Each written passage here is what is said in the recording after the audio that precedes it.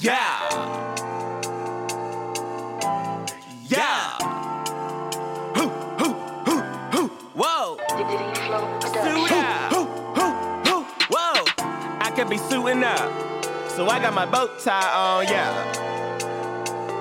I could be chilling now, so I got my dad hat on, yeah. Whoa. Whoa. I could be chillin' now, so I got my dad hat on, yeah. I could be suiting up, so I got my bow tie on, yeah.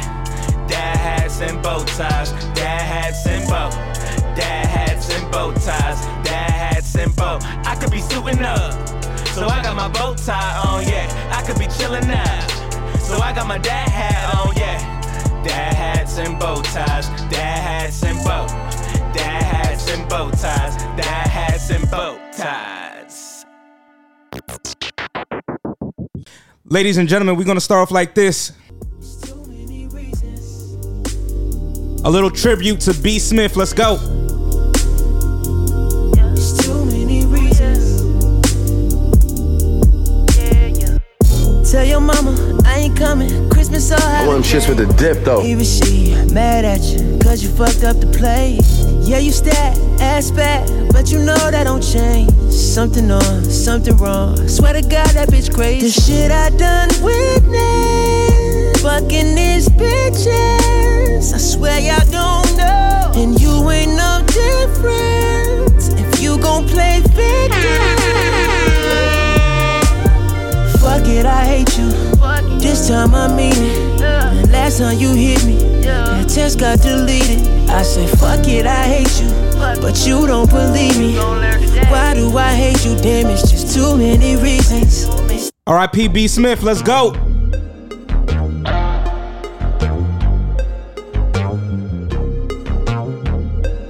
Gone too soon. I need a rider to go down and slide up.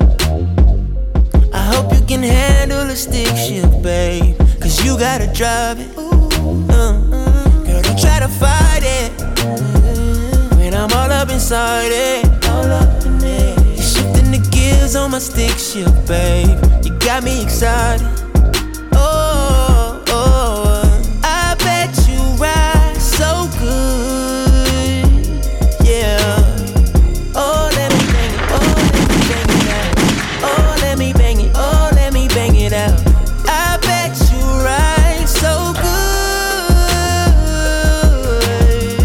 Oh, let me bang it, oh, let me bang it out.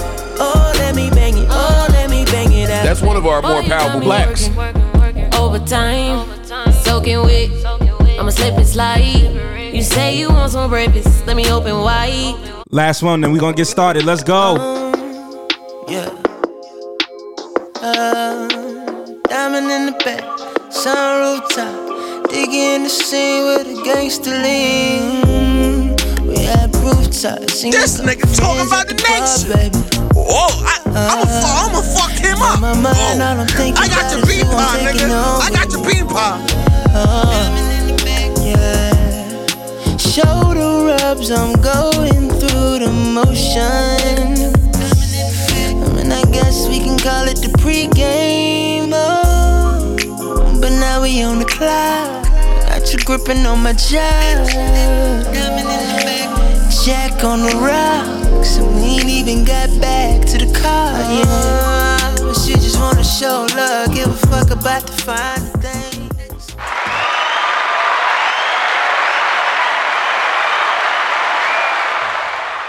R.I.P. B. Smith. Welcome to another episode of Dad Hats and Bow Ties.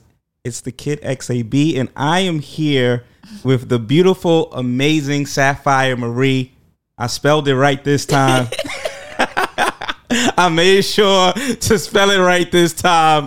How are you, Queen? I am so good. How are you? I'm excellent. So, as an alumni of the show, you know that we tend to do something called the all-man moment. Do you have one of those for us today, or do we just jump right in? Not this time. So we're going to jump right in to these topics. The first topic is you, though, because I haven't I haven't seen you in God knows how long. The audience hasn't seen you in God knows how long. You gonna try and say that's my fault? I mean, if the shoe fits. I don't know, man. I feel want to point fingers. 2 years is crazy. You know what I mean? I was saying we don't think you love the boys no more. Never that. I'm just saying, like, even it's all love on this side. It better be. All right. So, as I've already said, we're so proud of you on this side. Like the last time we all spoke and we all sat, you were doing modeling, you were doing your makeup, and you were doing training. But you have decided since then to focus mainly on training. Yep. That is my pride and joy right there. And with that, you've been like excelling in so many amazing ways. You got your own space. Mm-hmm. You out here cooking for folk. Oh yeah, you peeped you. These hands get busy. I saw some salmon you was making the other day for meal prep, and I was like, I'm about to jump right on this. I could have brought some today. You should have told me. me. See, I ain't know I had them privileges. See, you swing me both ways. You see how it works. So, I guess give the people an update. Like, tell them a little bit about what's going on with Sapphire Marie and the business, and you know what I mean. Well, it's been 2 years that I've been doing this full time. No other side hustle, no nothing. Just full 2 years entrepreneurship. It has its highs and lows. Not gonna lie, starting out it was really rough, especially with time management. Because the only thing I was thinking about was, breaking even. So I'm trying to work as much as I can, meanwhile forgetting, I have to take care of myself, my training, personal life, if I had one at the time. So it was really hard because I was just so focused, and this was a new path for me that I've never fully given myself to before. So I had to learn more to give a break for little people and take some time for myself. Absolutely. Where we are now, I'm booked out, I want to say about a good 80% of the year compared to my first year. A good 8. Not a flex though. No flex. Not even. It's just light. 100 would be different. But so like even in my soul seasons, which is usually about, let's say, Memorial Day to Labor Day, it's usually when it's the slowest because summer's here. Why try to get it? I might as well enjoy myself, come back after. Right. So during those seasons within the last year and a half, I've noticed that I've had a steady clientele ever since, and those used to be like end game for me. But now everything is consistent. I'm growing my clientele to the point where bigger spaces in the future by next year. As you said, I started meal prepping because fitness, nutrition, the only one to go hand in hand. Yeah, So I started cooking during the pandemic actually because there was stuff outside. There was nobody going out to eat. I didn't even trust Uber Eats like that. I was so it was bad. So there was no choice but to cook. So I just started going to the grocery store, getting ingredients for stuff that I would eat normally. And let's say if I wanted to go out, like a steak or salmon, something like that. And if you recall, during that time, they didn't look nothing how they do now. So I just really want to give myself a pat on the back for that because that was not easy. You were selling plates out the trunk at first? Bro, out the basement. What you mean? I don't even know why I was posting those things. It was embarrassing. But after a while, it started to get better, and it actually became very therapeutic for me. And I was just doing it just for the hell of it, even after the pandemic was over. And one of my clients, actually, she saw that. She was like, yo, you make these for yourselves almost every day. You do this all the time. Can you give me some? I'm like, I never really cooked for people before. She was like, no, it looks good. I trust you. Let me buy it off you. I was like, okay. So I did a meal prep for her the same way I would myself. Gave it to her during one of our sessions. Held my breath the entire day. And then she texted me that night. She's like, girl, this is bomb. This is amazing. Gonna need this every week from now on. Da-da-da. You should start putting it out there. And so at first I started building it by just selling it to my clientele. Because I'm familiar with you already. Like I know your body type, your goals, all that. And then from there, the more word got out, I started doing it for any and anybody, and it turned into a whole different venture within itself. So that's a nice little side thing that came out of training itself, that I think that I'm gonna pursue both simultaneously. I kind of like where that's going. I think that, I mean, those are how like the best business ideas come about, right? Like it's always about the demand of what the people want. And I always tell people that, like, sometimes we have ideas and we are so married to them because that's what we want to be our business, but it's what the people kind of dictate to you at times, what it is that they are willing to buy from you. Because you might think, oh, I'll use myself for example. You might think like, yo, my rapping is like A1. But people might sit there and say, yo, I'll pay you to host though. I'm not going to pay you to rap right now for whatever reason. Maybe I'm trash, maybe I'm not. But I'm not willing to pay you to come rap at my show, but I'm willing to pay you to come host my show because I like the way you host, the energy you bring. Yo, you mad funny. Yo, you and D do X, Y, and Z. And so that is like, all right, well, I got to feed the people what they want. I can't just feed them what I think they need. And oftentimes the best businesses come from that. So, you know what I mean? You're in a great space right now and you're just only going to get better for sure. Trying to get up to you. Get out of here. I don't even want to hear nothing. Don't. I mean, look at, yo, I'm not even here yet. I'm so proud of you. I just want you to know that. I appreciate that. You are an inspiration. Just keep that in mind. I'm gonna believe it. You said it, so I'm gonna believe it.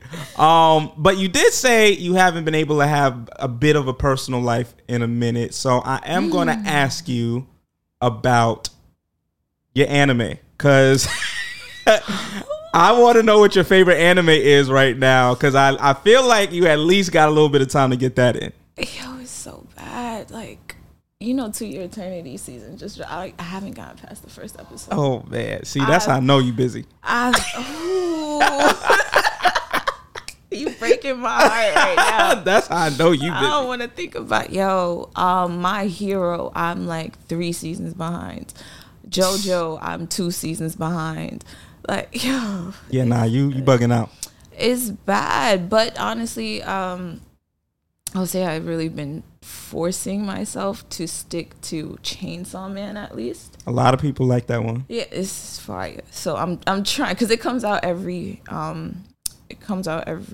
believe Tuesday. So Tuesdays are kind of my slow days, so I could kind of catch it. Sometimes I gotta remind myself too. But everything else, yeah, no. That is rough. Last thing I watched was JoJo. Last season for me wasn't my favorite. I heard. Yeah, it wasn't my some reviews. Yeah, so they were doing too much. And I don't think it's over yet. It's still going. So I don't like this. Like, you get 6, 7 episodes, stop, 6, 7 episodes. I don't like that. But yeah, so that has been JoJo overall though, been fire. That's like a sleeper. A lot of people don't realize. That's why I'm so mad. I have 2 seasons to catch up on. Yeah. Like, I'm so upset right now. And don't tell me nothing. I ain't gonna tell you nothing. Because I heard I'm gonna be in for some shit, and I'm just like, yo, all right, I'm gonna get to it. I'm gonna get to it. Yeah. But like top 3 gotta be Jujutsu Kaisen, Demon Slayer, and Attack on Titan is top 1. Did you watch the movie for Jujutsu? Did not. You see, this is what I'm you saying. Bugging I'm out. so You bugging out. I went to the movies for that. Yo, I was working. Did you see the Dragon Ball Super movie? Nah, it didn't interest me. Nah, that one was fire. You gotta see it. Damn. It You're like making me look bad. yeah, I got you. I'm about to take your card. I'm about to tell Ozzy like Yo, chill, bro. No. I'm about to tell Ozzy You like mean the anime king himself? I'm about to let him know. He just allowed me into his palace. Like, chill. I called him after that too. I was like, yo, bro, you ain't tell me you was gonna be here. No, he had it. Comic-Con, right? Yeah, he came to Comic-Con. Yeah, you should have went. He had a whole booth, like if not half of it was fully dedicated to him. So many people coming up to him. So I'm like, oh my God, I'm from here, I'm from there. I seen your work. I need this, I need that. It was watching people buy like 80 of his pieces at a time. And I'm just like, yo, bro. I had to hit him. I hit him on the show. I was like, yo, bro. And he was like, yo, I'm here to Tuesday. But I'm in school now, so I'm unable. I don't have time like I used to. I've been telling people this for the longest. They ain't believe me until now. Like people be hitting me up on social media like, yo, I miss our conversations. I ain't got it. I ain't got I'm sorry, y'all. I ain't got it. But yeah, I missed the opportunity to see him. But next time he here, I'm definitely gonna pull up and make sure that's a thing. But all right, so we about to revoke your card. That's where we at with it. Can you give me like to the end of the year? I'm gonna give you the Christmas break for sure. Okay, please, because that's what I was giving myself. Because usually during that week, I got just a little slow, quiet. It's Christmas week into New Year's, so let me just binge. Yeah, because I'll start fresh in January. After January is over for you though. Oh yeah, no, because that's when everything. That's when everybody wanna, you know what I mean, drop 30 pounds in 2 days. That's exactly. So that's why I was like, yo, it's starting to pick up now. I think Thanksgiving is like a little trigger for them. They was like, all right, let me book you starting December. So, I solidify my spot for January and keep it going. Yeah. So they starting to pick up on that. So that's what I'm saying. January to March is over. It's quiet for me. You are not seeing me. You're going to see my clients more than me. All right. But that 1 week, Christmas, New Year's, I got you. All right. Give me a call. January 2nd. I'm caught up. I promise. I'm about to schedule it. About to put it right in my calendar. I'm about to be like, yo, where you been at? Like, give me an update. What's your favorite right now? Just on Crunchyroll and Funimation back to back. There's nothing else on. Just no. All right. So with that being said, right, you did bring up your clients and things like that. So from when I observe and see you don't have a unique approach in the sense of like you're saying something you came up with like this crazy whatever, but you have a unique approach in the sense that your clients don't necessarily have to change their lifestyle to some extreme methodology in order to get the results that they're looking for and that they want. On that. Right. So can you talk a little bit about that? So with my program, the way it works, it's pretty much you're getting lifestyle coaching at the same time as personal training. So I don't go for the quick fix. I don't go for, okay, you know what, you want to lose 10 pounds, we'll get it done in 2 weeks. You want to get a skinny waist and a slim butt, we'll do it in a month. Right. All of that is doable. I can do it. I have done it. You've seen my clients before and after. Right. There's girls that will testify to this. However, the way I train you, you'll probably be with me maybe a month or two longer than you have to be, because I'm literally teaching you step by step the exercises, the routines, the diet, the nutrition, everything that you're going to need to carry this with you for the rest of your life. Right. I can't tell you how many people got comfortable with me to wherever their body goal was, left, and either lost it or gained all of it back. It's like, I don't know what happened. Like, it was great for a couple months, and then now I'm back to where I started. And it's like, okay, you got to remember maintenance. Right. A lot of people forget that. They think it's just get there and done. Like, no, even me, I get asked all the time, why are you still in the gym? Why do you still work out? There's nothing left for you to fix. I was like, okay, but remember, I didn't always look like this. Right. I literally built this over a couple years. And granted, I might not lose it overnight, but I promise you, I've seen it happen. My first year of training, I didn't stick to my regimen, what diet, what training, what sleep.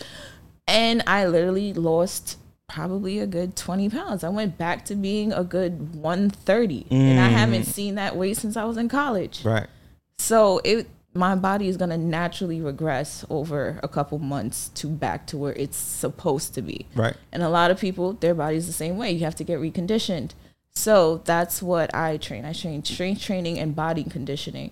And the way I do it, it's so that once you leave me, you can go to a gym and know exactly what to do to either maintain where you're at or get better. Right.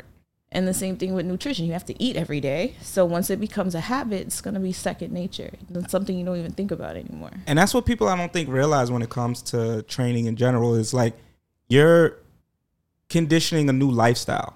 Right. And if you do it too extreme, you're going to snap back because you can't maintain eating 2 peanuts in the morning. It's unrealistic. Right. A glass of water and some salad at night. Like that, your body is going to reject that. You could do it probably, like you said, for a month and you'll see those results.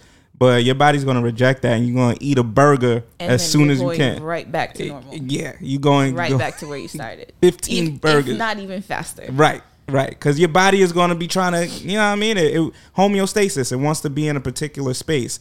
So you have to train your body out of that. And also you have to again, it's a lifestyle. You want to be able to still feel like you can go out and eat, and it doesn't mean that, oh my God, now I got to be in the gym for 4 years just to get it back. No, you want to maintain a particular lifestyle. I think a lot of people don't keep that in mind. Yeah, nah, everybody's after the quick fix, and it's just like, yo, longevity is the goal. Right. It's for everybody. Anyone will tell you, oh, I can have all the money in the world, but as long as I have my health. That's the most important thing. You get one body. Right. There's only one.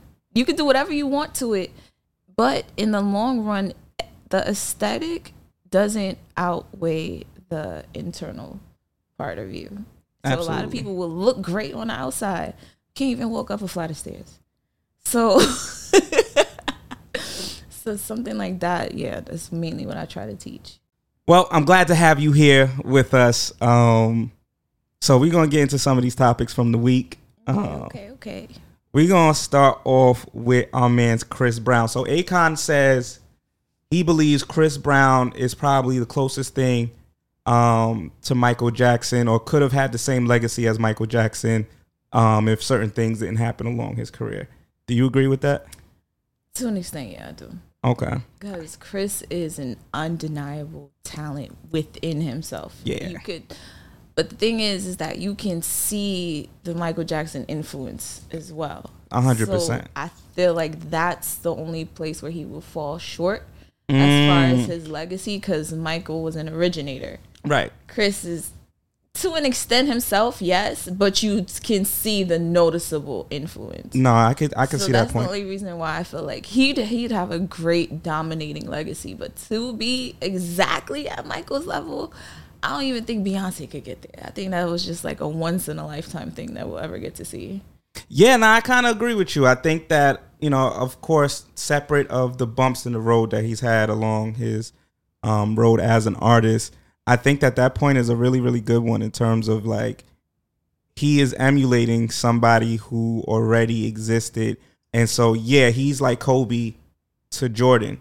Like he's not necessarily what Jordan was, where he originated the game. Like he transformed the game and it was an original.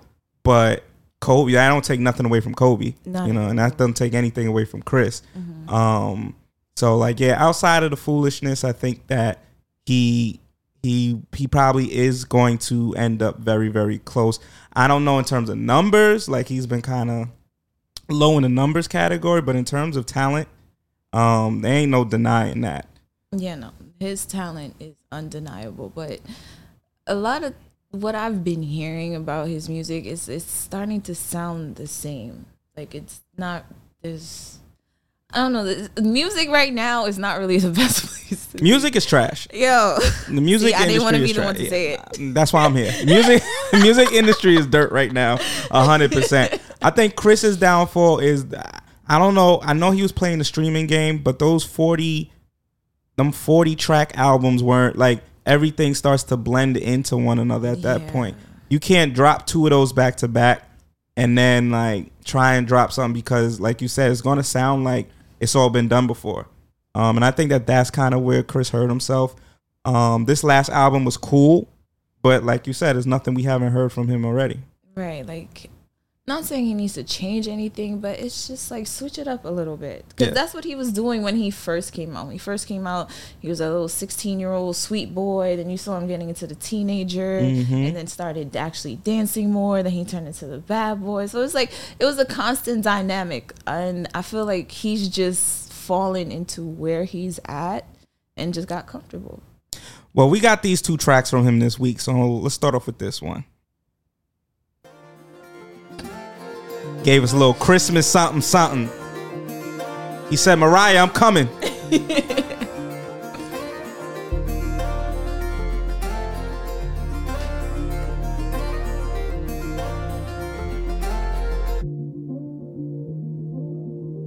Counting down the days, there'll be smiling faces for the season now. Somebody I ain't mad at it. Whether you young or old, we got the presents now. I know, you know, I know. We know, we do. Every year we get defend, but come on. You know, I do. We know, we do. No matter all the riches or poorness, we're all here as one. Christmas is giving, now we're all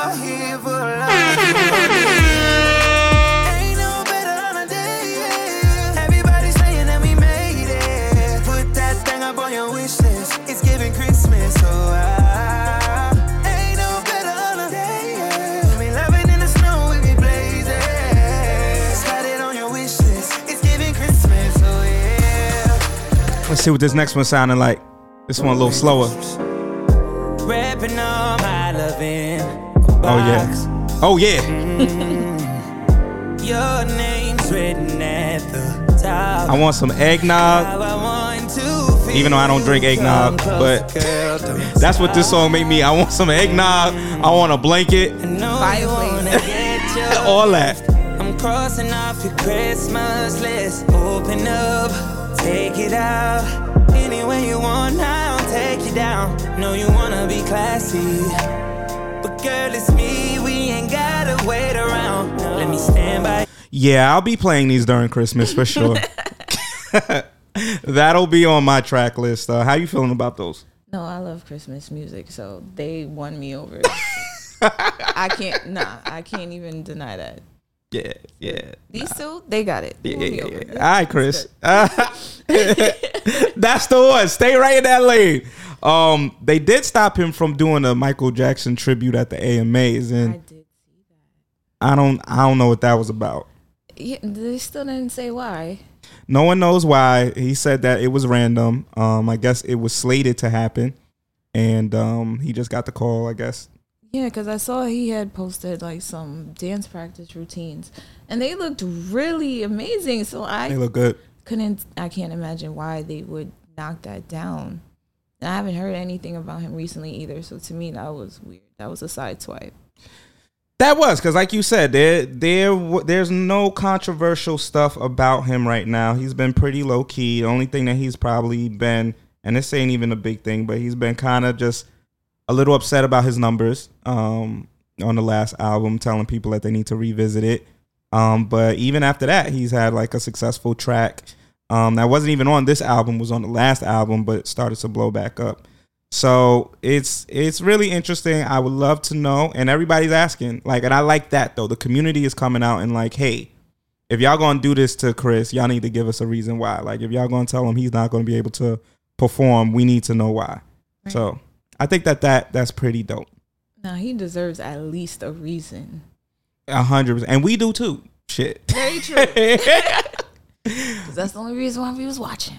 Now, I'm real interested to get your take on this. So I'm going to play this clip, and we're going to have this conversation.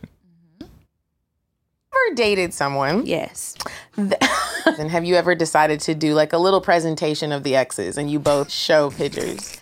Now, shout out to Cocktails, man. Man. I say crazy things on this show. You always take it too far. Like, so you put a PowerPoint together. Like on the phone. We did it with two people. We did our most recent ex, and then we did the most recent person you had sex with. One day I asked him, like, do you think like all of the women you've dated are pretty? And then my God. That's why I wanted to do the presentation, because I was like, I want to see. Now, I would never see the person's person and be like, no, he's not cute. But like, I would never do that. I would like to see your top 5.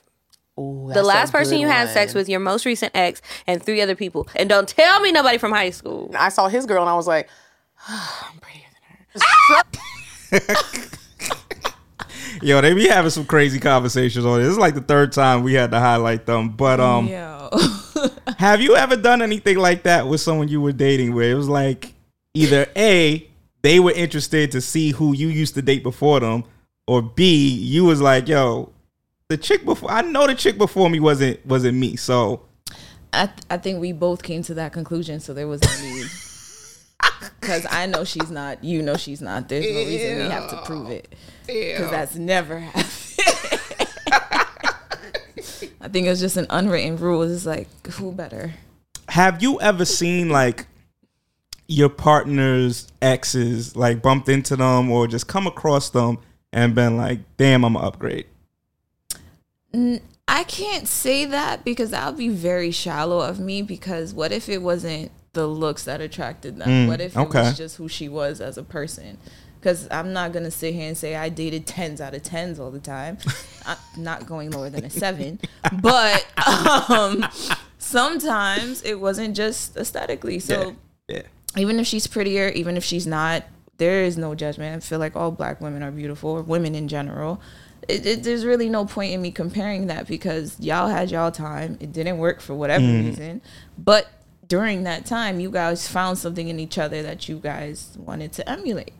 So simple as that. I don't see a point in competition. And like, even if I have seen an ex before of one of my partners, and it's just like, oh, okay, she's pretty. Yeah. I've definitely seen a partner's ex or someone that they was dealing with before me be like, damn, that nigga fine. Yeah, like I don't know, man. Now I feel a little self-conscious. But it is what it is. Like one of my partners saw a previous ex before. He was like, "Oh, y'all dated?" I was like, "Yeah, we had something." He's like, "Yo, I ain't gonna no homo, but that's a good looking dude." And I was just like, "Thanks." So I've seen guys do it. I've done it. So as far as the comparison thing, it's like, what's the point? Yeah. I would agree. Like, never in the... See, there's a difference between, like, doing that and being in a space where you're comfortable, right? And that's where they got to, where I kind of cut it off, but I should have let it play. Where it's like, it says, you shouldn't really do this unless you are actually very, very comfortable. You know you bad yourself, or you know you're attractive yourself. Right. And the physical aspect, like you said, doesn't always play a significant part, because to be honest, sometimes it's the ones that ain't the 10 out of 10s that got the better hearts, because them 10s on both sides of the aisle be a little spoiled. They be a little entitled. They be thinking like, oh, well, I could get a new one of you tomorrow type of mentality. So they expect you to, I guess, like, put yourself to the side for them because they used to certain people giving them that type of treatment. So, you get some better, more down to earth people that maybe don't even look at themselves as a 10. I mean, I agree with you. I don't go no lower than a 7. Yeah. Yeah, if you lower it to 7 to me, I don't know where that's going. But that's just to me. You could be somebody else's 10. You could be someone else's 10, 100%. It's just me. It's a me thing, okay? All right. So, Tia Mowry said that she graduated out of her marriage to some extent. Weren't her exact words, but she essentially said that she found herself looking towards her happiness more than the happiness within the marriage, and that's when she realized the marriage was over. How do we feel about those sentiments? Do we graduate out of marriage? Is that a thing, or is there like something else going on there? I think she phrased it the way that best suited her situation and what she was going through.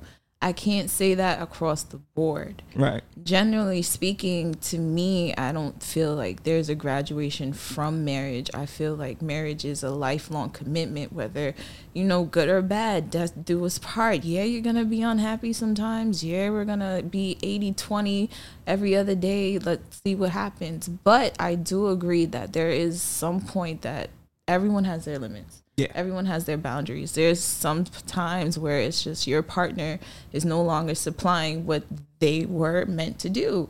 And that's when you, as a person, you have to realize you've grown out of that relationship. There's no love laws. There's no animosity. And that's okay. It's just me as a person. I can no longer get what I need from you. Yeah. And that's a conversation to be had. There's work to be done. Or if you both just realize, you know what, my happiness comes more from myself than this marriage, then I don't need to be in it. Yeah, like I totally agree with the idea of working at your marriage and working at trying to be happy, and it's just not happening again. And so from that instance, you decide to part ways. You decide that this is no longer serving anybody. And if we continue to just stay in this, what are we staying in it for? And so we dissolved the marriage. I totally agree with that. I do think that her verbiage, unfortunately, lends itself a little bit to, and I don't think it was her intent, but the way that she worded it lends itself a little bit to this idea and this culture that we've kind of built throughout, I would say, the social media era, where if I am not satisfied and happy, I'm immediately looking to exit. I'm not looking to work on. I'm not looking to see like, all right, where am I unhappy? Let me present this to my partner, and let's see if we can together build it so that I am now happy, they're happy, and we get back on track. It almost feels like in today's day and age, the moment somebody does something, obviously not egregious, but they do something that makes you unhappy, it's almost like you could go find the next one. So, don't even worry about, oh, wait, they don't like this. You could find the perfect person, and you can. But I think foundationally, you need to work at certain things as opposed to just the moment you get faced with a little bit of adversity within the relationship, just being like, oh, nah, I'm going to dip. Or, you know what, I'm not happy with you, so I have to find my happiness on my own and cut you out. Sometimes, like you said, in a relationship, you bump into a wall where y'all both are not happy with one another. And does that necessarily automatically mean you leave, or does that mean that this is a hump, this is an obstacle for you to get over, that once you do get over it, your relationship is that much stronger? I would 100% agree with what you said. And I do agree with you too. And what you said about social media plays a huge role in this, because it's like before the saying was like there's so many fish in the sea, but now there's too many fish that you can catch. Everybody is just so easy access. You just swipe right and you found another soulmate. And it's like you don't even have to go to a bar or to a club to meet anybody anymore. It's just like, let me scroll through a couple pictures. They look attractive. No, nothing. Let me like a couple of those. Right. They're gonna be in a DM in 3, 2, 1. There they are. There you go. So it's become way too accessible to get into contact with new people, and with social media we're just so overloaded with content that people's attention spans is just so short, and then that's why they feel this entitlement. It's just like, okay, if I don't get whatever I want, this girl on Instagram has it, so I'm gonna get it because she could do it, I could do it too. Meanwhile, you could have your soulmate standing right in front of you, but let's just say he doesn't have a six-pack, for example. Right. No, she has to do with the chiseled abs, same face, they look the same. The only thing is he just has a flat stomach, the other dude's cut up. I don't want that. He doesn't have abs, he's not fit enough for me. Next. It's so simple now to just overlook things, because I hate it so much. Yeah, I almost feel out of place sometimes. Like I feel like this generation in today's society is so weird to me, because it's not what I grew up in. Like, yeah, you have to adapt. It's gonna move without you regardless. For sure. So I've seen it. I've been able to adapt to it, but I'll still take my observations and just pay attention to how people move and how they act. I've seen people change for the simple reason of social media. Let's say they became an influencer, or they wanted to become, or got IG famous these days, what they call them. And then they start doing things, or even trying to attain that level. Like, you can't even just sit out at a dinner anymore. You need somebody to record you walking in. Right. You need a tripod set up at the door, by the bathroom. Like, you're doing all these extra things. Like, are you even enjoying the moment that you're in? Oh man, I talk about this all the time. It's like we are forgetting to enjoy the moment, and telling me, oh wait, can you take a video of me walking through the door? Yes, that takes away from the motherfucking moment, because I'm trying to sit down and eat and have a conversation with you. I ain't trying to fucking be your cameraman for the day. And it's like, yeah, no, of course, you with Bae, you gonna take her pictures, you gonna, you know what I mean, take her videos and all that. But if that's like 40 to 50% of the outing, we doing something wrong. Like, we're definitely doing something wrong. But 100%, that is where I feel like the mindset is where it's like, oh, yep, nope, he don't got this. Swipe, yeah, she don't got that. Let me not even, you know what I mean? And it's like, yeah, sometimes you have to build with somebody though, and that is okay.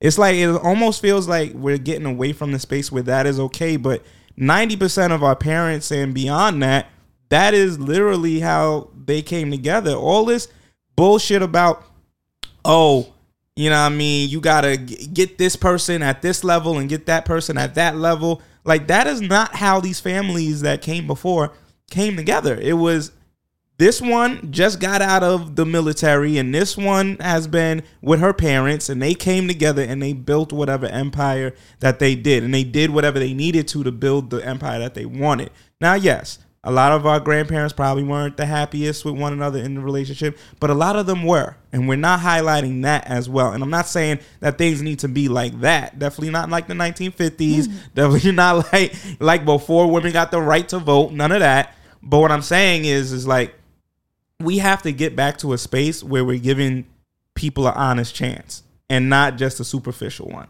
And I feel like we've been superficial for a mighty long period of time. Way too long. It's become so oversaturated nowadays, especially in the dating pool. It's got fentanyl in it. I'm convinced. Fentanyl is crazy. Nah, cause like, and it's on both ends. It's on males and females. The females, I've seen them, and not my friend group, thank God. They're all bosses, as they should. But most females nowadays, they just want to be pretty, dolled up, under 25 with God knows how many surgeries, bodies done, and that's it. That's all you're bringing to the table. I'm a bad bitch. Yeah, that's it. take It's care like, of me. What are you doing for yourself? And to me, that's kind of frustrating because I'm like, you're so beautiful. You have a following. You could maintain that. You could flip it into anything because it's you. It's what you're selling. But rather than anything putting it to something tangible, you're literally now just you're selling yourself. And I don't think many, unfortunately, young women, I don't think they understand that that's not attractive to a man. Like, it is attractive to certain men for a particular goal that they're looking for. But if you're talking about someone who you want to build an actual relationship with long term, a lot of men don't want you to just present as a pretty person and that's it. Like, that is not, because if you look at life, there are ups and downs to life.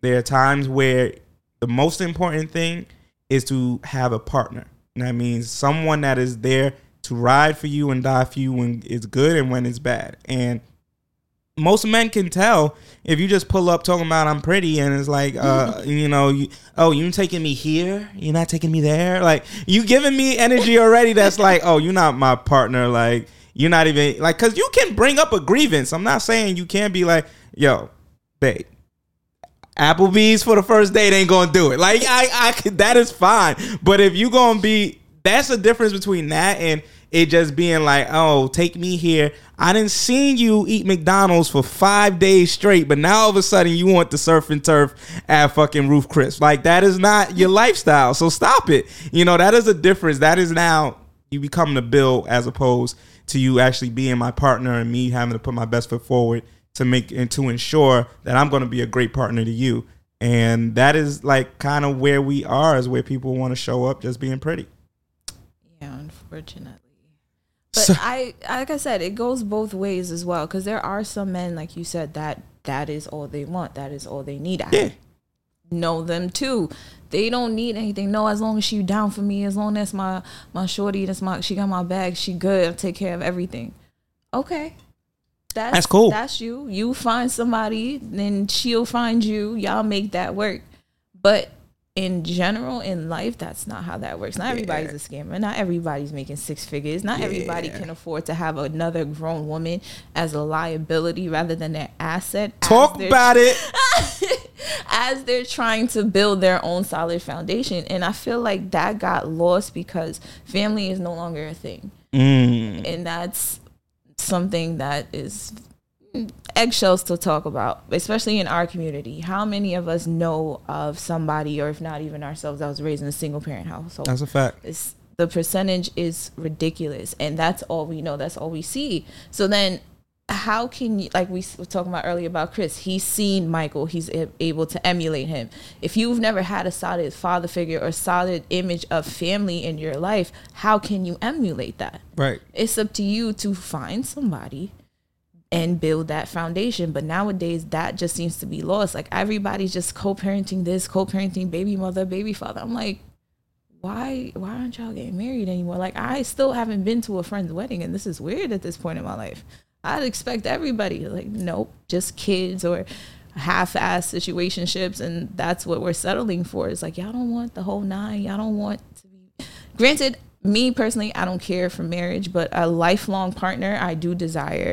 A solid family, a household. Like, that's not a goal for y'all anymore. It's just how much clout and money and followers you have. We used to have Family Matters. Now we have Christian and Blueface. That's where we at with it. Like, to watch now, this is like the hottest TV show to put on, you know what I mean? So, and then, you know what's so crazy? That's what Chris's image got tarnished for And now they're doing the same thing. But because Krishan isn't Rihanna, it's entertainment. Which is bananas. That's crazy. It's bananas. They made a whole show of these niggas abusing each other. Literally. And we see it all the time. They post about it, blogs post, they made a show, and we're feeding into this. Meanwhile, Chris's career almost got destroyed for the same thing. Exactly. But like I said, Krishan's not Rihanna. Blueface isn't Chris Brown. They weren't America's sweethearts. So I don't know.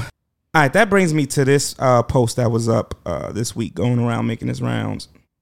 Then, when you meet a woman, stop automatically thinking that this is going to be the woman because you've been in a long-term relationship. A lot of times you decide that, you want to be a provider for her. So you go buy her all of these nice things. Then you take her to dinner, fine dining. After a while, she treating you like a bank. She don't appreciate you. She appreciates the things that you can do for her. So instead of going out here bossing up, trying to buy her everything, take her to fine dining, take it slow so it can grow. Look, either she gonna like you for you or she's gonna like you for the things that you do for her. Make sure it's the former, that she like you for you. And how you can assure that? Slow it down. Just because you got it don't mean you got to spend it. Stop letting these women take advantage of a good man. She gave OG energy. That's what the OGs used to tell the young boys. I love that. Yeah. So how do you feel about that? Oh, I agree. Especially when she said take it slow so you can grow. It's literally what we were just talking about before. Men think that money and power is what attracts women, but yes. But if you're trying to build with somebody, you're not going to attract that. You're going to attract somebody who wants you for what you can do. You know how many women I've seen with like guys that are complete dirt, but because they can provide things and buy them things and take them on vacations, they stick around. That's not stable at all. And that's always weird to me. Do you know what it is that keeps them in that situation? Is it just the things? Are they attached to the things? It's the lifestyle. You become accustomed to a certain lifestyle. So it's like, okay, maybe, and then you start to think maybe the next guy can't provide this much, or maybe the next guy can't give me this kind of quality. So, and all guys are going to be guys anyway, so let me just stick around. Right. I feel like that's such a toxic like space to be in, where it's like you rationalize things that you're used to for what you want. That's true. So, all right, for you, what is the perfect balance of an individual who is presenting as a provider, but also presenting with the other qualities that you want? Is a provider like a huge component of what you need or look for when you're in a or when you're dating somebody, or is it more so like the qualities that they come with? I'm going to say it's a 50-50, because a provider, do you need to provide for me? No, absolutely not. I might be what you call hyper independent nowadays, but will I accept things that you do for me? Will I ask you for help every now and then if I absolutely need it? Yes. So then at those moments, you would have to be able to. But overall, you need to be able to provide for yourself. You need to be able to pay your own bills, have your own, not say everything set up, but at least the foundation that you're building on. Because like I said, I'm looking for the family. If you can't take care of yourself, how am I supposed to expect you to help me take care of a child and build a home? That's just unrealistic. So as a provider, you 100% have to be able to provide for yourself. Whatever you can provide for me, I take it in gratitude and appreciation. Is it mandatory? I need to be wined and dined. You have to buy me things? No. Got to come with the Louis bag first date. But then you see, that's where the quality comes in. A quality man would give me those things just because of who I am, not even with me having to ask for demand it. Right. It's like, okay, Steph's working hard. She's always tired. She's always doing this. You know what? Let me take her on a vacation for a weekend, or let me cook dinner, or even like, let's say if we were to live together. Damn, her room's a mess. Let me tidy up for her. I know she's like, it's little things like that. And then that's where a quality man comes in, because you shouldn't have to ask for things like that from somebody who's fully dedicated to being with you for you. Mm-hmm. Like, the aesthetic is great, but once you fully get to know somebody, you're gonna naturally want to start doing things for them, and it's only because you feel that they deserve it. She's spitting, y'all. That's why we love Steph. It's real simple. It's real simple because I feel like this is what a grounded conversation sounds like. You know, people probably look at you and you're gorgeous, you got everything together, and they probably assume you're gonna be on some like, oh no, he got a kind. Oh, I'm intimidating. They don't even talk to me no more. Or if they get past a greeting, oh my God, I thought you would be such a bitch. You're so down to earth. Like, no, you're mad cool. I'm just like, the hell? What am I supposed to be like? Right. And then once I start talking about like my business or like what I do or my goals and things, it's like, you really out here, you really putting work in. Like, nah, that's crazy. And every time I hear that, I'm like, what the hell are you used to? What do you mean that's crazy? Like, girls don't talk about, you know, goals. They don't talk about aspirations. They don't talk about, you know, what they actually do or hobbies. You'd be surprised, Steph. It's bad out here. When I say it's bad, like, I have to make a concerted effort now to just surround myself with a particular type of woman. Like, I've come across a select few, you included, amount of women who I can have like conversations that make me feel amazing afterwards. Mm-hmm. Like, I have the conversation with them, we're talking, it's good. You could go from here to here to here, and they can add something, add an opinion. I'm sure women are having the same experience with men. This is not like a man to woman type of scenario. I know this is across the board, but I'm talking from my experience. And it becomes a struggle. It'd be like, yo, damn, I'm about to have this conversation and it is dirt. It's about to be a dirt conversation. I just got to act like, yeah, oh, wow, the new this coming out. Like, there are a very limited amount of people, I think, in general, who are willing to actually either, one, be able to have intellectual conversations, but two, also be willing and able to learn.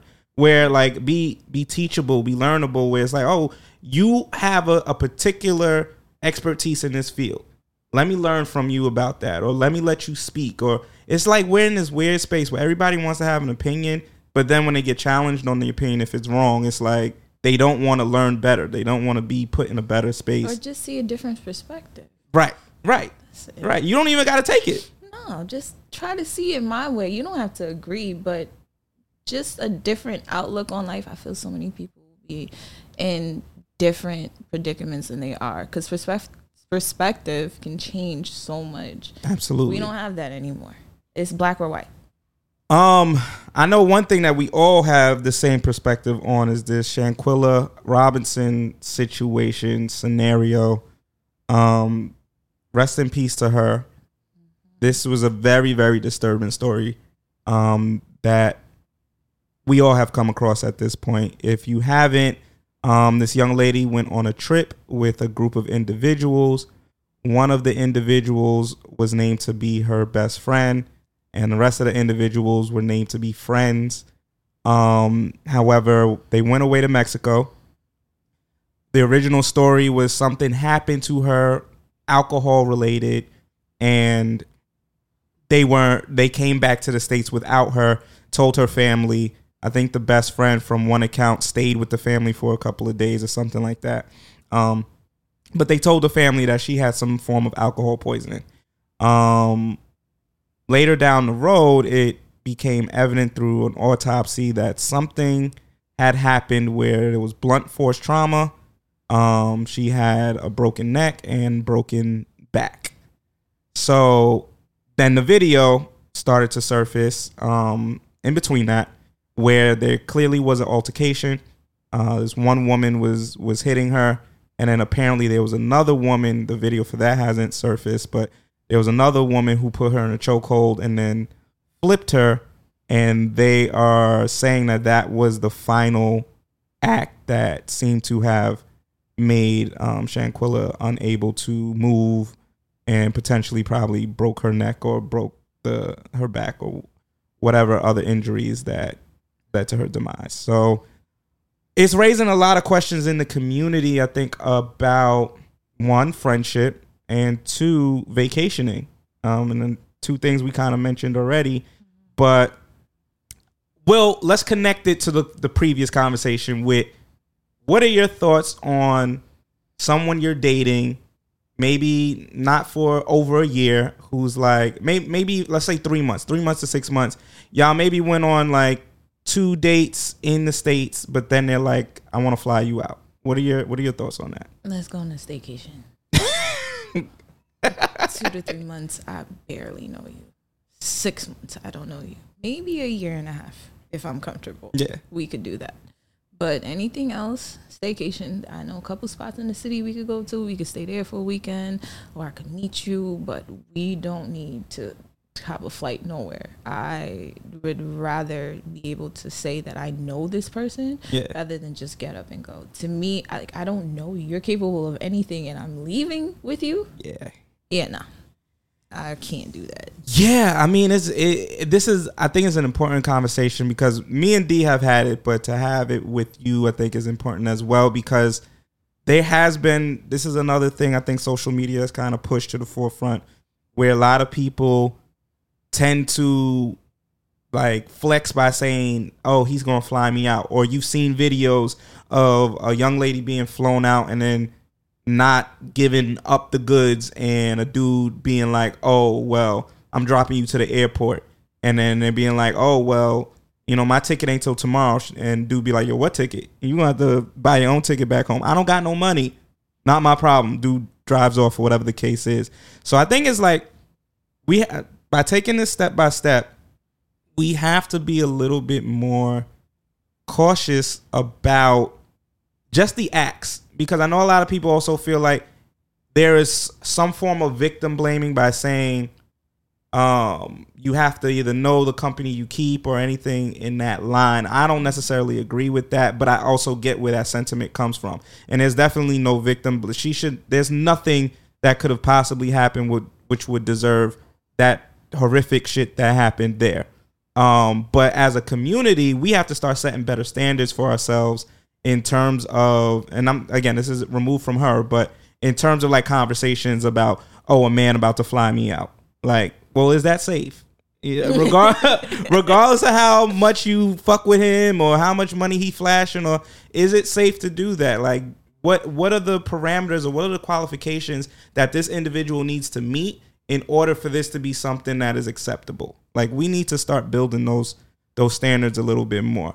Why this particular case hits me like really hard is I've been on vacation where I've known one person, and that person was my close friend, and they wanted me to come with them somewhere, and it'd be like, all right, cool, and then their friends are there, but I don't know all their friends, and things can happen. I've seen instances, nothing to that extreme, but I've seen instances where I went somewhere recently, well, not that recent, like 2 years ago.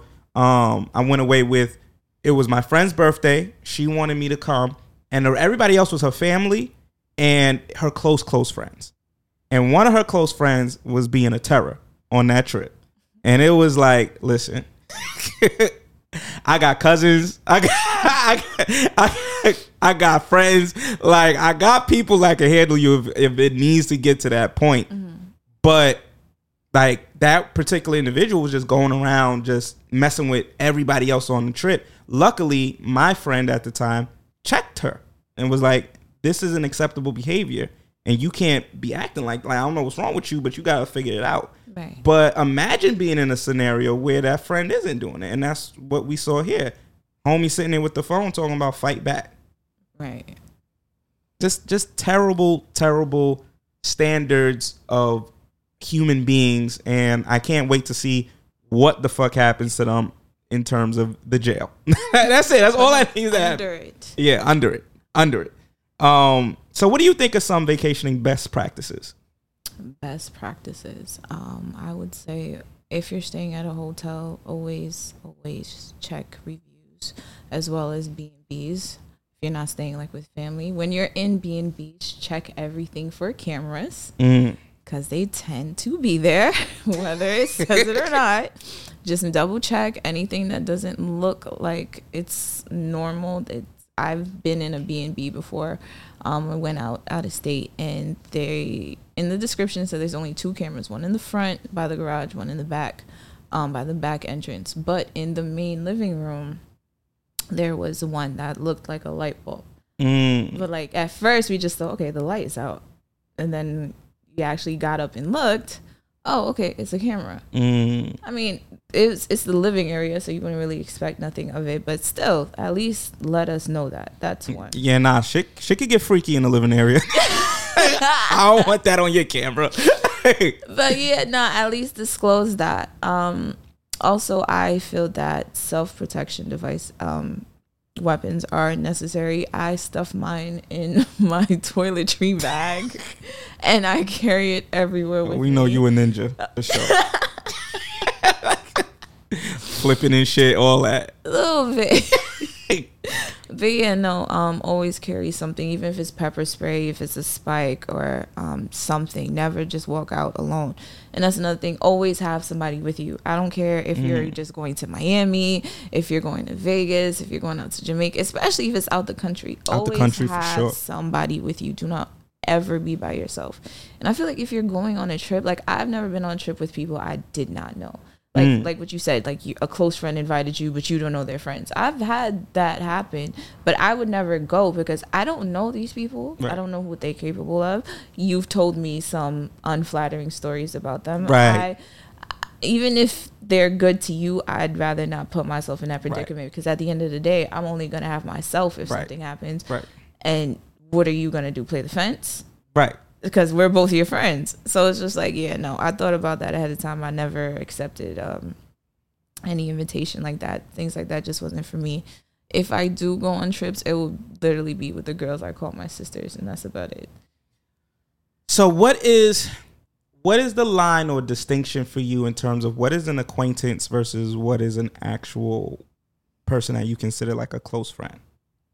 An acquaintance is somebody in passing, just someone like we interact on social media. If I see you, it's hi, or we'll have a little small talk conversation. Somebody that I would consider a friend, like you actually know me, like you can tell people about my personality. We have like back and forth discussions like this, intellectual conversations. We talk about each other's issues. We help each other. It goes beyond just the, oh, nah, you're doing great. Yeah, you too. All right, see you later. Right. Like that's what an acquaintance is to me. And I feel like a lot of people have that line blurred because you're around somebody frequently, and most likely it's in a public setting. Right. So you're not really doing any real discussion there. So a lot of girls, I realize, and guys do it too, they just fall into this crowd, this social crowd that when they're outside, yeah, they look great. They're like the best section or the best table. But outside of that, you don't know anything. You don't know each other at all. Right. Like, you don't know your bro has a sister? But that's your man's, though. I thought that was your man's. Right. Like, I'm telling you about his sister. It's like, yo, he has a sister. I'm just like, how do you not know these things? But that's supposed to be your friend. Yeah. Okay. That's your acquaintance. You don't really know them. Right. Anything that's beyond surface level is an acquaintance. That's a fact. So, yeah. R.I.P. to that young lady. That she did not deserve that at all. Yeah, we got to do better. Grammy nominations are out. One of the biggest conversations right now. Summer Walker had dropped the project last year. I don't know if you're a Summer fan or not, but she got no nominations, not one nom. And if you look at the list, I don't see, there's like 2 slots where I feel like a summer nomination could have 100% win. So, how you feel about that? Honestly, the Grammys, they lost all the weight they had a couple years ago, especially with how it's based. It's not even based on numbers. It's not based on charts. It's based on Recording Academy executives and just who they feel should win. Right. It's not even, if it was more audience based, then I could probably say something more. But other than that, just the way that the system is set up, I think that's wrong for the music industry. It should be based off charts. It should be based off numbers, because if not, what are they there for? Just your opinion, if it's even valued. Yeah, Summer should have got a nomination. She should have got a couple. Yeah, 100%. Because that was the R&B album on repeat when it came out. I know every girl was singing her whole album back to back. That's a fact. Like there was nothing about that album that should have discredited from being at least nominated. Winning, who knows? That is a little bit different. I get it. I understand. But we haven't seen a nomination for Summer yet. And that is we're starting to get into the space where Summer has done enough where that's starting to feel a little weird. That's almost starting to feel a little personal. Like, what y'all got against Summer?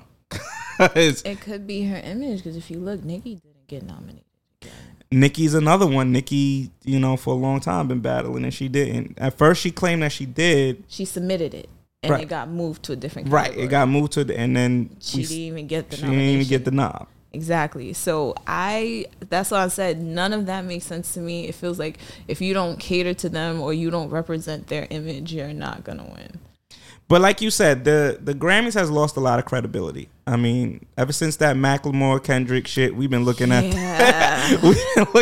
them different ever since. So I mean, do we really even care as much? I think it matters for the artist because it opens up particular doors when they are Grammy nominated or Grammy award winning. Because it's the highest honor in music. Right. Technically. But I think we need to start making a concerted effort to make something else that actually holds a little bit more weight, like that major honor. Because these folks ain't changing no time soon. Yeah, it's either we find another award or change the system that the Grammys is based off of. Because this one is not doing it. Yeah, that ain't it. Another thing that ain't it is Twitter. Everybody thinks that Twitter's about to die. I don't know if were you a major Twitter user? Or do you still use Twitter? My Twitter days were like back in 2012. It's been 10 years since I've been on Twitter. Twitter, I don't know, I lost its touch. It wasn't really for me. Twitter's had its phases. So Twitter, when it first came out, was like the Wild Wild West. Everybody loved it because it was the Wild Wild West. And then it became overrun by like think pieces and everybody going on there to cancel other people, dig up old tweets. And I think at that period of time, a lot of people kind of like left Twitter or left it alone. And then the rise of Black Twitter came about, and Black Twitter has been holding Twitter down for, I would say, at least the last 5 years, if not longer. Now Twitter, I think, is the space where we don't know besides Black Twitter, we don't know what else to, like, people don't get famous off of Twitter like they used to. That's what brought people to it in like 2009. Right. Is you said something crazy or funny. You got enough retweets. It was over. You were going to get that blue check and you was out of here. And that reach isn't there as much on Twitter. With all these social media platforms, you need to get on them early. Like, you need to almost be a predictor that they're going to blow up. Like, I would have said you should probably have been on TikTok maybe 3 years ago. But the window is still open that if you put up consistent content on TikTok, you're going to blow up, right? Like Instagram, there was a sweet spot maybe after like 2 years in that if you were consistent on there, you got the large numbers and then you blew up. And so like a lot of people, I think, ran to Twitter in the beginning because of that. But then as Twitter has transformed and changed, it's a lot harder to get an audience just from throwing up a tweet. You literally got to catch the moment or the trending topic, say something that's really, really popping, and then continuously do that for a long period of time before you can get like an audience. So, but it is unfortunate because it does feel like Twitter has been what people deem to call a town hall. They call it the town hall because everybody can offer an opinion on a hot topic. And, depending on the topic, your tweet will be seen by multiple people, and people can agree with it, disagree with it, whatever the case is. With it potentially being destroyed, I don't know if it's going anywhere, But with it potentially being something that will not be sustained within this year with Elon at the helm, do we feel like that's going to impact society? I feel like they're just going to find something else if Twitter were to implode. Because you saw what happened when Instagram started making all those drastic changes and the algorithm and all of that. Instagram bugging out. Now it becomes a math project to make a post. So everyone flocked over to TikTok. Right. That's where it gained its speed when Instagram started messing around. And doing too much. Instagram started wanting to become TikTok. And right. This is where we are now. But as far as Twitter, I really feel like they'll just find something else. There'll never be anything that can replicate it because it is the first platform like that of its kind.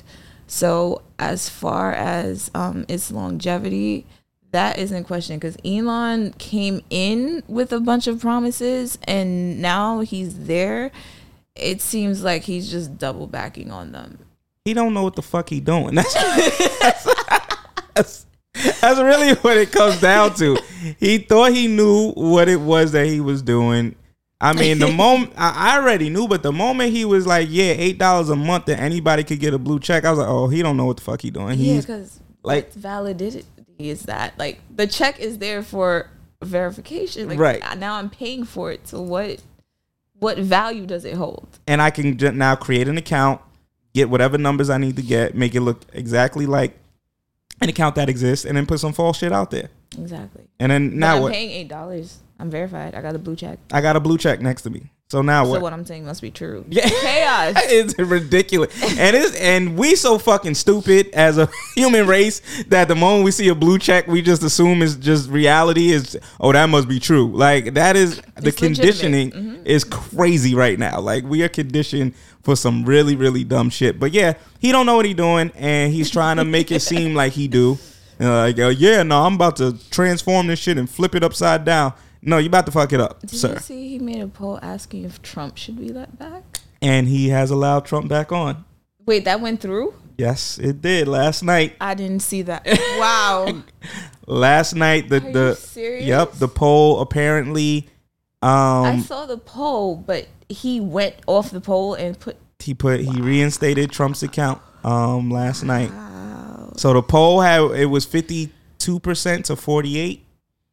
People said yes, they want Trump back on, and yeah. While he's gonna be running, oh my god. Yeah, it's bad. It's about to get crazy out here. Wow, do they not remember what happened the last time he was on Twitter? They don't.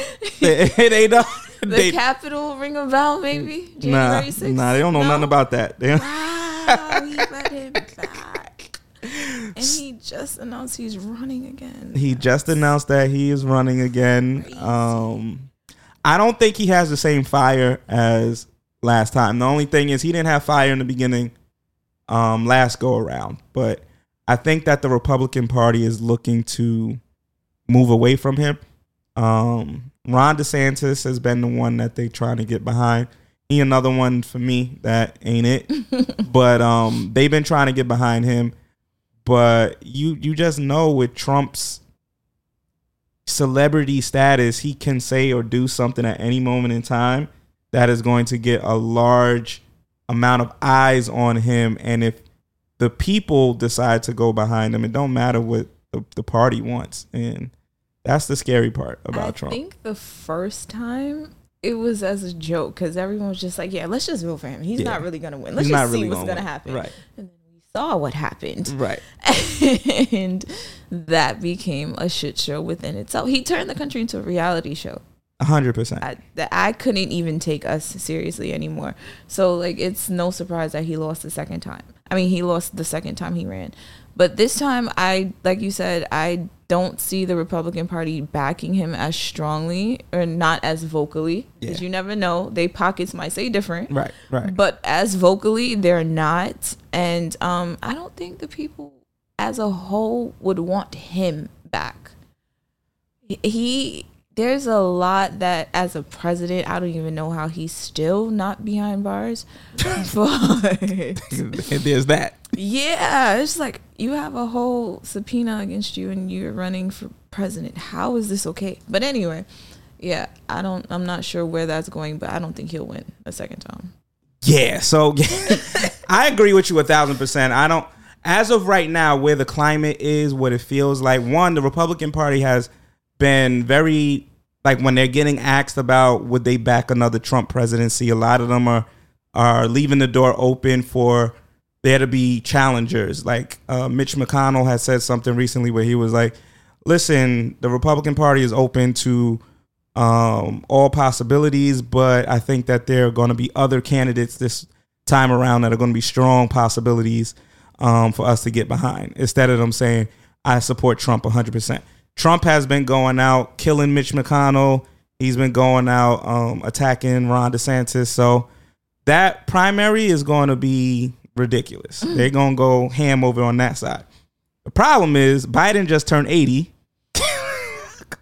And he's not the most popular president. So the question now becomes, does someone else run against Biden and do in a primary? Does that happen, and does that hurt or help the chances of the Democratic Party of staying in power or not? And then also, right, is Biden doing what the people want? You know, that's where we've been circling the same drain for forever, where it's like the Republican Party has been pushing some shit that has been really, really terrible for human rights and things of that nature. But then it's like when the Democrats come in, they either kind of go to what people consider to be the far left, or they don't get shit done. So we've been kind of circling this drain for a little bit in terms of, are we in a space where the average day American is happy? And I don't think we've seen that for a minute. No, especially not now. We're in a whole recession. What's there to be happy right. Whether they want to say it or not. Like the last time I could say that Americans as a whole were happy would probably be Obama's second term. Yeah. I would say that was like a golden peak, because his first term, he was left the shit up. It wasn't his fault. He had to clean all of that.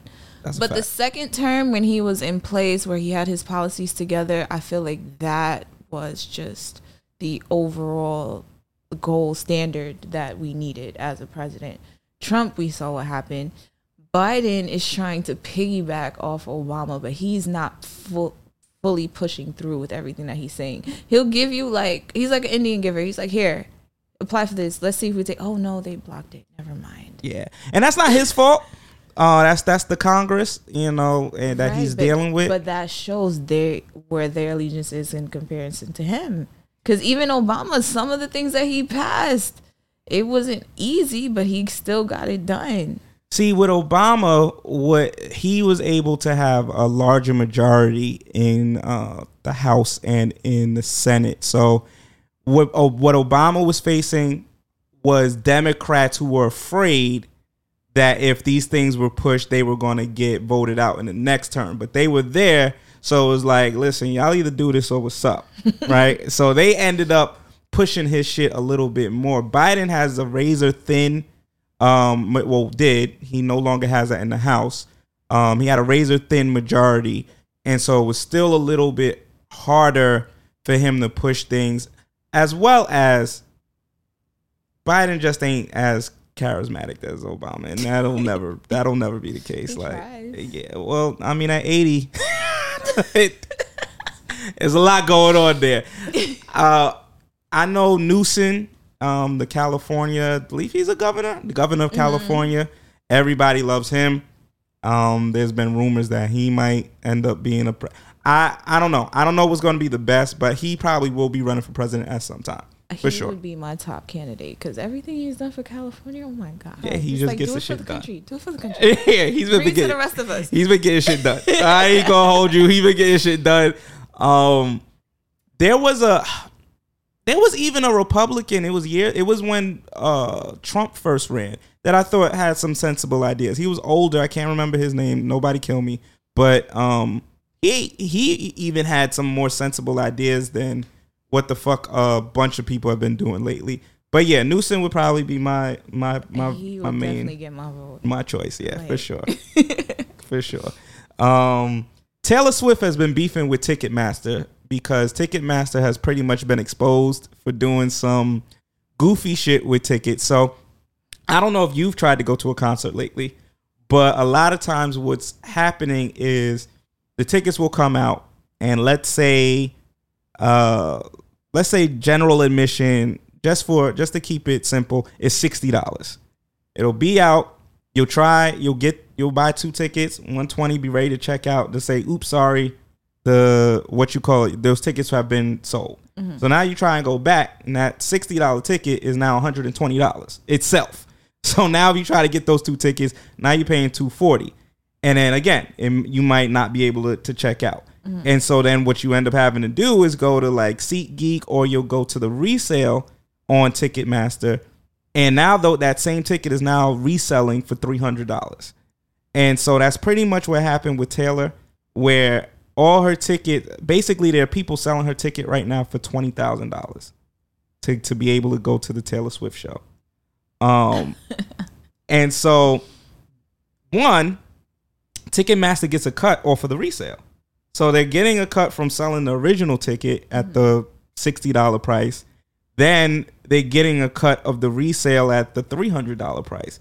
And so some people are suggesting, and now I believe I can't remember which agency, but a governmental agency is now looking into them based off of this practice. What is actually happening? Because a lot of people are feeling like it's purposely being done.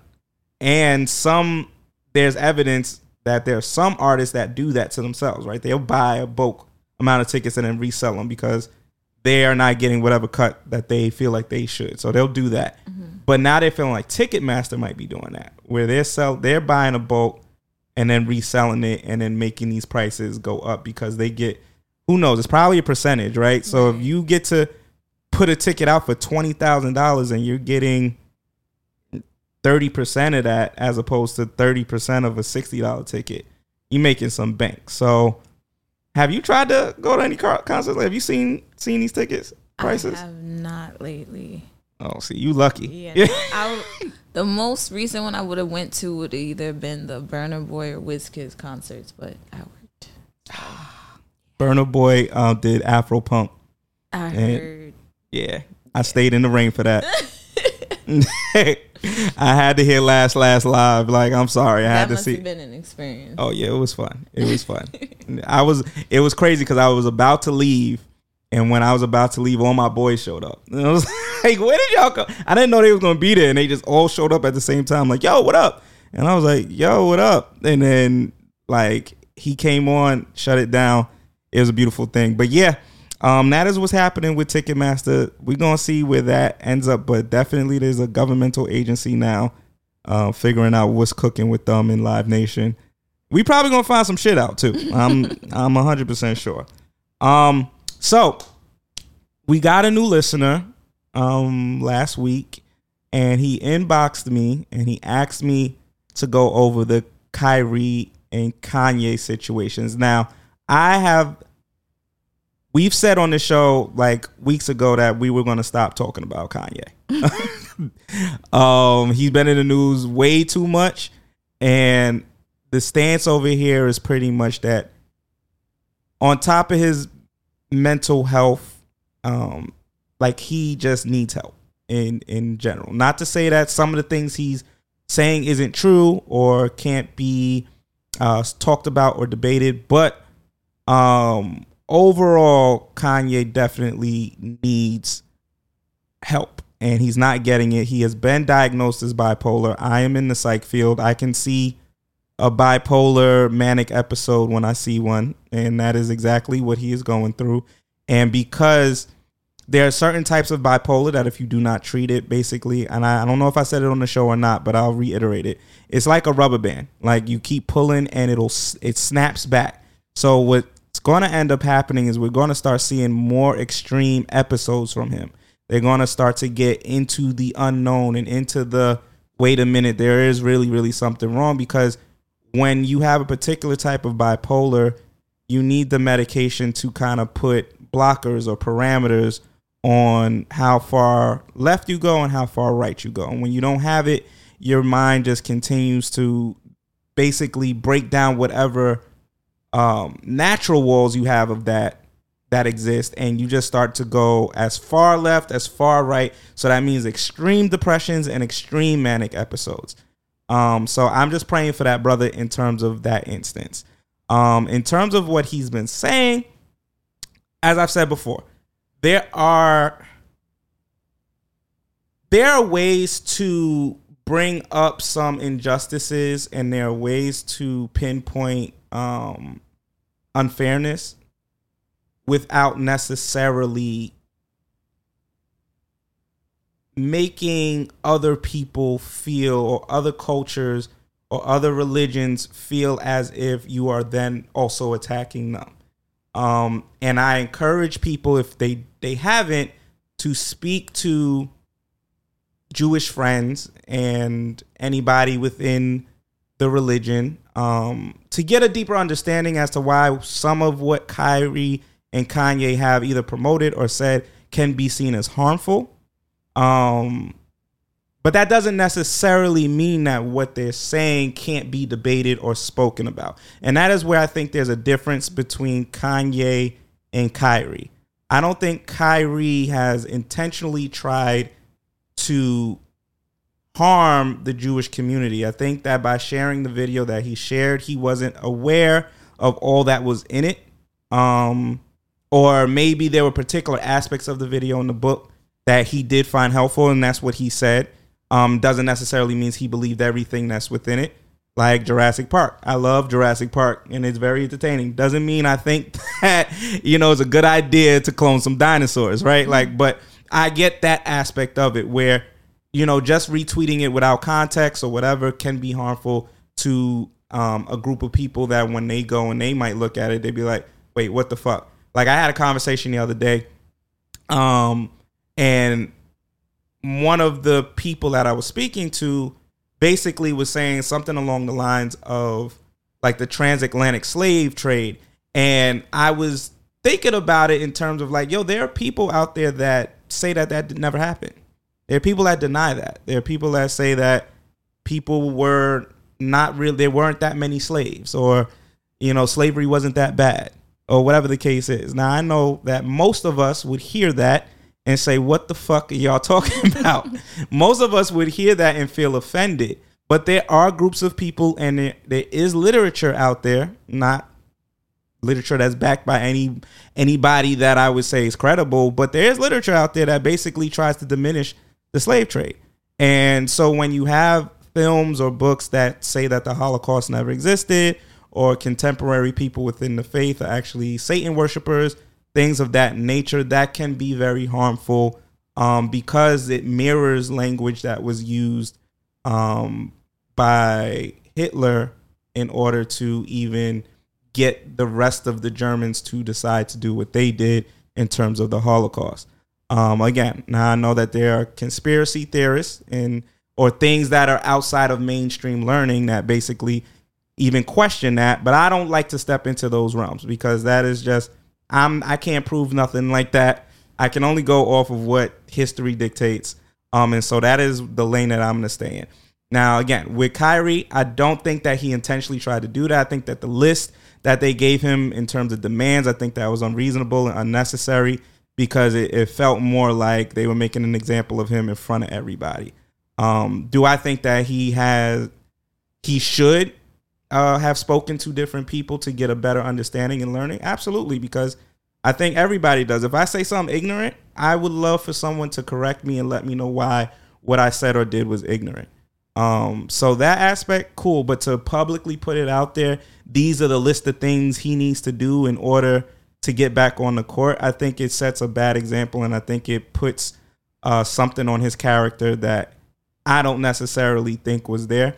Now, the only caveat I will say, and then Steph, if you have anything you want to add on this topic, but the only caveat is in the beginning, he was very defiant. Like, he was very much, I think because of his adversarial relationship with media, he felt like he didn't have to answer certain questions in a particular light or way. And I think that is where certain people might have had questions or felt like his answers were distasteful when he was saying, well, I know where I come from, so I can't be this if that, instead of just simply saying, no, those are not my sentiments, and you guys are really doing the most in trying to put that on me. I think that if he would have kind of went more that route, it might have been a little bit less of a backlash. But, you know, when people have their sights on you, people have their sights on you. So thank you for that fan request. That is all you're getting from me. I don't want to return back to this topic, honestly, only because, again, I think Kanye is dealing with mental health. And some of the things that he's saying is very harmful, but it's a mental health crisis. It's not something to have a think piece or opinion on too much. And I think with Kyrie himself has spoken out and said that, you know, has set his stance on it. And I agree with what he said. And I agree in terms of him taking some accountability. I think it could have just came a little bit sooner. And that's kind of where I stand with that. You just hit every single point that I would have, so I have nothing else to add. So we gonna move the fuck on. That's I really think, you know, I do appreciate the request on the topic. I think that that's super dope. And everybody, please continue to do so. But yeah, I know that people want these extreme takes on this topic. It's either you're pro-black and you have to stand with Kyrie, or you are a sellout and you don't stand with the black race because you have some criticisms of him. I do think like Stephen A. And Shaq and some of them, they might have went a little bit too extreme on the brother. Like they went too hard, because it wasn't an instance where he was just basically trying to stay ignorant. Like he wasn't trying to just be an ignorant person. And it's got to be ignorant, not ignorant. But at the end of the day, I also think that there was accountability that he should have said. And a lot of it is easy for us to diminish if you don't, or if you've never spoken to a Jewish person, if you don't have Jewish friends. I have Jewish friends. I grew up with Jewish people. I'm a little bit more sensitive to the things, or a little bit more in the know than I think a lot of people that I at least had certain conversations with, in terms of why certain things do not sit well with that community. Like a lot of people think by saying, oh, Jewish people run the world, that's like a compliment, and it's like a backhanded compliment in a sense, where it's like, well, they run everything, so you know, but a lot of people aren't putting in the historical context of that being the same thing that was used to get, again, everybody against them and allow the Holocaust to happen, because it was essentially being said, Jewish people run everything and we have to get them out of government. We got to get them out the banking system. We got to get them out everything. And the way to do that is to round everybody up that identifies as Jewish and put them in a concentration camp. And that was what ended up happening. And I don't know if many people paid attention, but what happened soon after Kanye's comments, where people start to hang flags, anti-Semitic flags and stuff like that. So even if as an individual, you're not trying to push that, when you have a certain status, you tend to give the green light for other people to think that that is okay and acceptable. And I think Kyrie summed it up the best. He said, we're all human. I'm part of the human race, and I want us all to elevate together. And that is my stance on this. And I think that that's the most reasonable place to be. Let's talk about what's unreasonable. I'm gonna take us there right now. Hold up, I got you real quick. So Georgia has this man running. Oh, you ever watch a stupid movie late at night hoping it's going to get better, don't get better, but you keep watching it anyway? Because the other night I was watching this movie. I was watching this movie called Freak Night, or some type of night, but it was about vampires. I don't know if you know vampires are some cool people, are they not? But I'm going to tell you something that I found out. A werewolf can kill a vampire. Did you know that? I never knew that, so I didn't want to be a vampire anymore. I wanted to be a werewolf. But then anyway, as I'm watching this movie, and you can tell how stupid it is, because it's 1 a.m. So I'm watching my TV, these kids watching their TV, vampire kill on their TV. Y'all let this man get so you this know it's far kind of stupid, but I'm still watching though. As I'm watching this show, I gotta listen to this. What was funny, these kids had a vampire in their attic at their house. So they was watching their TV. Now I'm watching my TV as they watching their TV, or they see the vampire killer on their TV. So they win this contest to bring this actor. Now y'all got to stay with me. Bring this actor who's a vampire killer from that TV to get rid of this real life vampire in their attic. So as this actor comes to their home, he got all the right stuff. He got all the right stuff because, you know, I got to have a steak and got to have a thing. He really thought he was killing this too. And he got a necklace of garlic because that worked. I don't know what it does, but it worked. You got to have a cross because it burns. I know that worked. And then all of a sudden, this is what was so funny about it. As they're walking through the house, this guy got the holy water. He blessing the house, this actor. Now, he's all fake. He's blessing the house with his holy water. They walked upstairs and this vampire looking real good in this black suit. George, whoa, that sounds like Senator Warnock, doesn't it? Looking all good in this black suit, floated from the ceiling. He floated from the ceiling looking good and cool. And I'm thinking, whoa, they better get out of that house. If somebody float from your ceiling, get out of that house. That's not your house. But as he floated from the ceiling, the kids jumped behind their hero. As they jumped behind their hero, the guy jumped in front of him with this holy water, threw it on the vampire's forehead. He covered his eyes. Then he took his hand away. He started laughing. And he said, that don't work. He took the cross, he put it on the vampire's forehead. And the vampire didn't even do anything. He said, that don't work. And that's the way it is in our life. It doesn't work unless you got faith. He thought he ate. Cut America's meat. He really thought he was doing something there. Georgia, what the fuck are y'all doing over there? That margin was too close for my liking. Way too close. Y'all in a runoff, and this man is in the runoff. If y'all let that man get anything close over 45%, Georgia need to really, I don't know. We need to send somebody in there. Because that really, that don't make no sense. That man, that's the man that y'all got running to represent you in the Senate. That don't make no sense. Yeah. I thought it was a joke at first. No, that was a real. Nah, when I looked into, because when I saw it, because he was a football player, I believe. Mm-hmm. Yeah, so when I first saw it, I thought he was like speaking at a rally on behalf of somebody. Then his name is on the banners, and that's what came out his mouth. Yeah, nah, the CTE is CTEing over there. Nancy Pelosi stepped down from leadership. I don't blame her. Yeah. I do not. Especially after what happened to her husband. Yeah. Absolutely not. What happened at the Capitol? Yeah. Absolutely not. I do not blame her. I don't either. She's given us some amazing years. First woman Speaker of the House. Mm-hmm. And it wasn't just it wasn't just a check mark. It wasn't just quote unquote just an equality, statistic. She did her damn thing. Probably one of the best speakers of the House that have ever existed. So I don't care what side of the aisle you stand on. You gotta just look at what she's done. And she's been in there. You gotta give her flowers. That's a fact. She's been there for a minute. Stood for everybody. That's a fact. Everybody.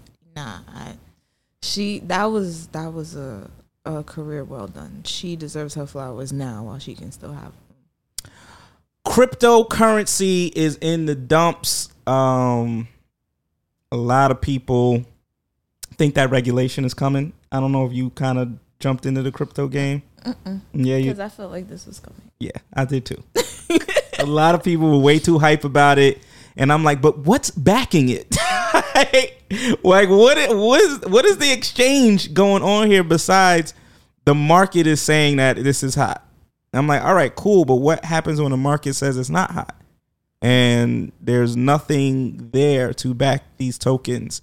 Now, that doesn't mean that there won't be a rise again, but it just seems like this particular market is very volatile. So it really is a gamble. You could jump in, you could jump out. A lot of people lost millions because a lot of people changed their 401ks and into cryptocurrency thinking that they were going to get a doubled up investment. But yeah, crypto is down across the board. It's been down since summertime. And one of the reasons why I think is because I consider it like a luxury stock, quote unquote. And what I mean by that is when the economy is in a great place, crypto is probably what you want to be in because people are willing to spend experimental money. People are willing to say, oh, well, I don't really have any proof that this works, but I'll put a little money in it. And if it accrues over time, it accrues. If it doesn't, it doesn't. But when shit is bad, like now, when you got inflation, you got this, you got that, people are going to pull their money out and people are not going to be as willing to just invest to invest. And because of that, you're going to see these type of crashes. So yeah, I'm glad you saw it coming too. Not saying that crypto won't bounce back. It most definitely will. But when crypto first came out, there was it was like a gold rush. Yeah, exactly. And what happened with the gold rush? It Right. eventually crashed. Right. It ended. A lot of people moved out west, went broke, lost their whole livelihood chasing that. And so I'm like, I'm gonna give you about a good 5-10 years. Right. Then we'll see. But initially, that head fast, absolutely not. What is it? What's it backed by? What is my return? Is it guaranteed? Right. No, I'm not playing with my money like that. Yeah, nah. It's when you up, and you like, I got the 5. pandemic boys. Yeah. That's what that was. The pandemic boys. They was on that heavy. 100%, because that wasn't their money. Let me just put this shit over here. Put this PPP loan over here and let it double up real quick. You know what I mean? But if money can shoot up the way it did during the GameStop and AMC craze, it means it can shoot down just as fast. And if the whole market goes, no. So I'm not saying not to invest. I definitely think putting a little something in, and they also say when it's down is the best time, of course. But you have to put money in being aware that these crashes are they're not regulated. So like there's a regulation with the banks and stocks to some extent. There's a particular amount of money that you can lose in certain instances. But this is your whole shit can get wiped out, and that's that. And good luck. So there might be regulation in the future, but I know that market doesn't want to be regulated. They would prefer it because once the banks and stuff get involved, then now there is a cap to how much money you can put in or take out, or you might have to go through these steps. And the idea is that the crypto market is a free market, completely. All right, we are at the end of the show. Steph, do you have any parting words for the audience? Well, for you, I just want to say thank you so much for having me back. It's been a pleasure. It's been way too long, however. I'm just going to sweep that in there. She gave me that black woman, that black woman yell at. No, I really do love and appreciate you for having me. It's always so much fun being here. As far as everybody else, you always know with me, my biggest thing is go after your goals, trace your dreams. There's nothing too big that you aren't capable of as long as you work hard for it. Your whole world is literally at your fingertips. That is beautiful. Steph, I love you. I appreciate you. I'm glad you came back on the show. But I'm just glad to reconnect with you because I haven't seen you in way too long. What would Dad say? Dad would say, I want everybody to just think about how amazing it is to end up being the focal point or the pinnacle point, rather, in somebody's life where their life then transforms. Understand what that power is. So imagine this person was on a different path or looked at life differently before they met you. And by meeting you, you were able to inspire them. You were able to make them think more. You were able to allow them to love better. Keep that in mind and live your day, live your life with that understanding. That the people that you come across is an opportunity to transform who they are, whether it's positive or negative. I will hope that it's positive, but you have the power to do both. And that power is in your hands. Another episode of Dad Hats and Bow Ties. Peace.